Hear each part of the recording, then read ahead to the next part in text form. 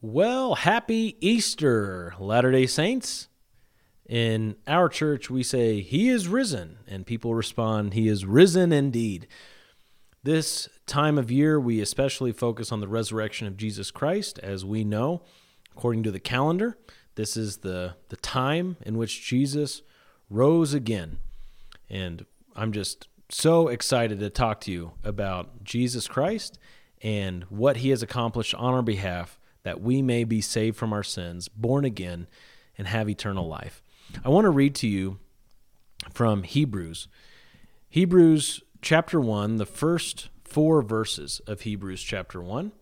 I'm just pulling it up on my Bible software right now. Hebrews 1:1 is where we'll be. Okay? And I'll pull it up so you can follow along here. In Hebrews 1:1, it says, God, after He spoke long ago to the fathers in the prophets, in many portions and in many ways, in these last days has spoken to us in His Son, whom He appointed heir of all things, through whom also He made the world. And He is the radiance of His glory and the exact representation of His nature, and upholds all things by the word of His power. When He had made purification of sins,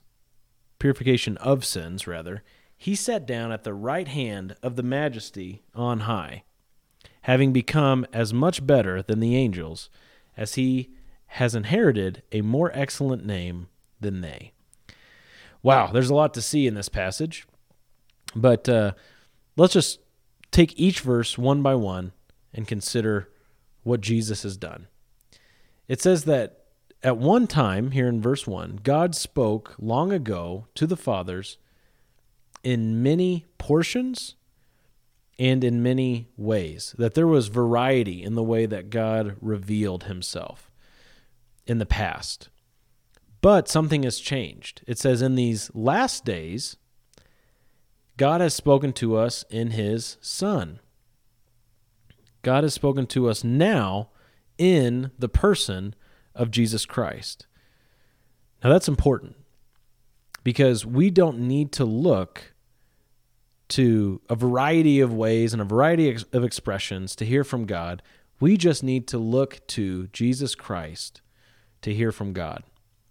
And by God's sovereign, gracious power, He has given us His word and has preserved His word that we can look to it, we can read it, we can hear from God, and we can look at the ministry of Christ and His apostles and what they have left for us. We can go directly to God and hear from His Son, Jesus Christ. Isn't that awesome? We also see here that Jesus was appointed heir of all things, and it was through Jesus that God made the world, that God put the world together. He goes on to say that Jesus is the radiance of the glory of God, and here's an amazing expression, the exact representation of His nature. You can see that this is the word character. It's to have an image imprinted.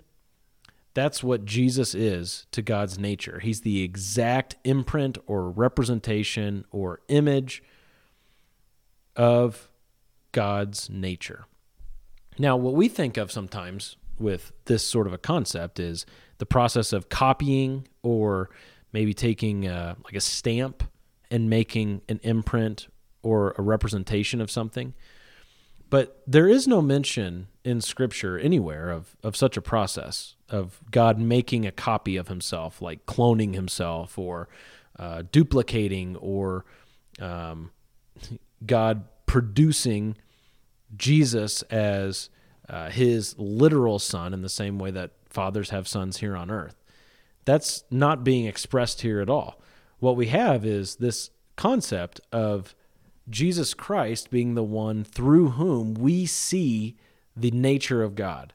He is the exact representation of God's nature in such a way that as we look to Jesus Christ and understand who He is and the nature of Christ, We don't have to look anywhere else to discover more about God's nature, because Jesus is the exact representation of his nature. Jesus Christ is the express image of the nature of God. He's not half God, part God in any way. He is fully, truly God. And so we look to Jesus Christ and we see true deity, and we understand God by understanding Jesus. And it says he upholds all things by the word of his power. This, of course, has to be God. Who else could it be said of that he upholds all things by the word of his power? Only God. And this is being said of Jesus Christ, who is God. And it says that when Jesus made purification of sins, a cleansing, of course, to the Jewish mind, this harkens back to rituals that were done to cleanse people ceremonially, that they would be considered clean. When Jesus made purification of sins, he sat down at the right hand of the Majesty on high. Jesus, through one act, purified for himself a people by cleansing them of their sins. That's pretty amazing. People are in need of cleansing. We aren't born into this world neutral. We're not born into this world with some sort of clean slate. We are born into this world with a need for cleansing. And Jesus Christ, through his death on the cross, made purification for sins. Let me bring up another verse that I really, really like on this subject. It's 1 Peter 2:24. Talking about Jesus, it says, he himself bore our sins in his body on the cross, so that we might die to sin and live to righteousness. For by his wounds you were healed. We have been brought near to God if we have believed in the finished work of Christ in purifying our sins. That means that we have to recognize, number one, that we are sinners. We have to recognize that we have rebelled against God. We've broken his commandments. We haven't lived a perfect life. And in fact, we haven't wanted to live a perfect life. We've actually cared about ourselves more than we've cared about God, if we're being honest with ourselves. And yet, because of his great love, God, Jesus Christ, the Son of God, took on flesh and dwelt among us. He became a man, and he lived a truly perfect life, a truly selfless life that we don't want for ourselves in our natural state. In his natural state, that's what he did. He lived a perfect life in our place, and he died the death we deserved on the cross. He bore our sins in his body on the cross. Hebrews says this is making purification of our sins. This one act is the basis for total forgiveness. Because you might look at this and say, well, really, all sins? Yes, all sins. All sins. Past, present, future. If you have been forgiven by God on the basis of Jesus Christ bearing your sins when he died on the cross, that means all of your sins have been washed away. You've been cleansed. You've been purified in such a way that you're not good for now, but if you mess up again later, you need to get re-purified. No.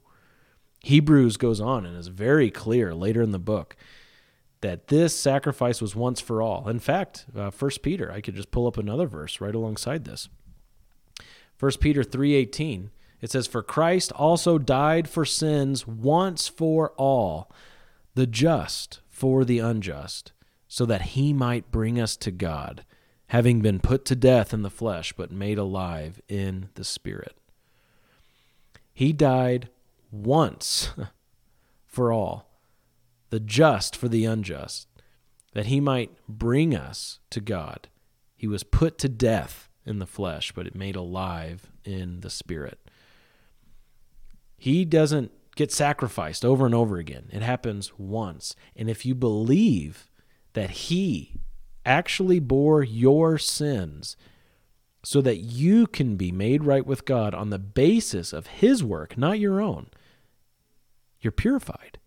That was the purpose. The purpose of his dying for your sins was so that you would be purified. And then after that, Hebrews 1:3, after his death, he sat down at the right hand of the majesty on high. Now, how did he do that? How did he get to the right hand of God on high? Well, he rose again. Happy Easter. That's what this is about, right? He rose again after he made purification for sins. It says in Acts chapter 2, when Peter's preaching, that it was impossible for death to hold him. And so he rose again, and he ascended into heaven and sat down. Now, that's important. You don't want to just pass over the fact that he sat down.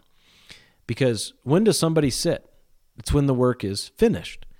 So just the act of him sitting down is evidence that his work to pay for our sins was enough to truly pay the price that we deserved, to finish the work, to cause us to be cleansed. He doesn't need to get back up and cleanse us again. He's not standing up to keep doing his tasks. And again, Hebrews talks about this more in chapters 8, 9, and 10. But instead, he sat down at the right hand of the majesty on high. Isn't that amazing? Having become as much better than the angels, as he has inherited a more excellent name than they. He is better than the angels. He is more glorious than the angels of God. He is, in fact, the one true God of the universe, Jesus Christ. Isn't that wonderful? That's the gospel message that I want you to know and understand and believe this Easter, that you can be forgiven of the sins that deserve the wrath of God if you believe in Jesus Christ. In Romans chapter 5, it says, we are saved from the wrath of God by the death of Christ. You deserve the wrath of God because of your sin. But you can be totally set free, purified, and cleansed in a moment, in an instant, once for all, if you believe in the finished work of Christ, who lived a perfect life, died the death that you deserve, rose again, and is seated at the right hand of God, always watching over, protecting, caring for his people, those who believe in his name. Are you one of them? I want you to be. Would you trust in Christ alone, not trusting in your own works to save you at all, not trusting in your own righteousness at all, but totally, absolutely relying on the finished work of Christ? Would you believe in that today? In that sense, if you do, you will have a truly happy Easter. And it won't be Easter so much to you anymore. It'll be Resurrection Day. Will you have a happy Resurrection Day this year? I hope you will. God bless.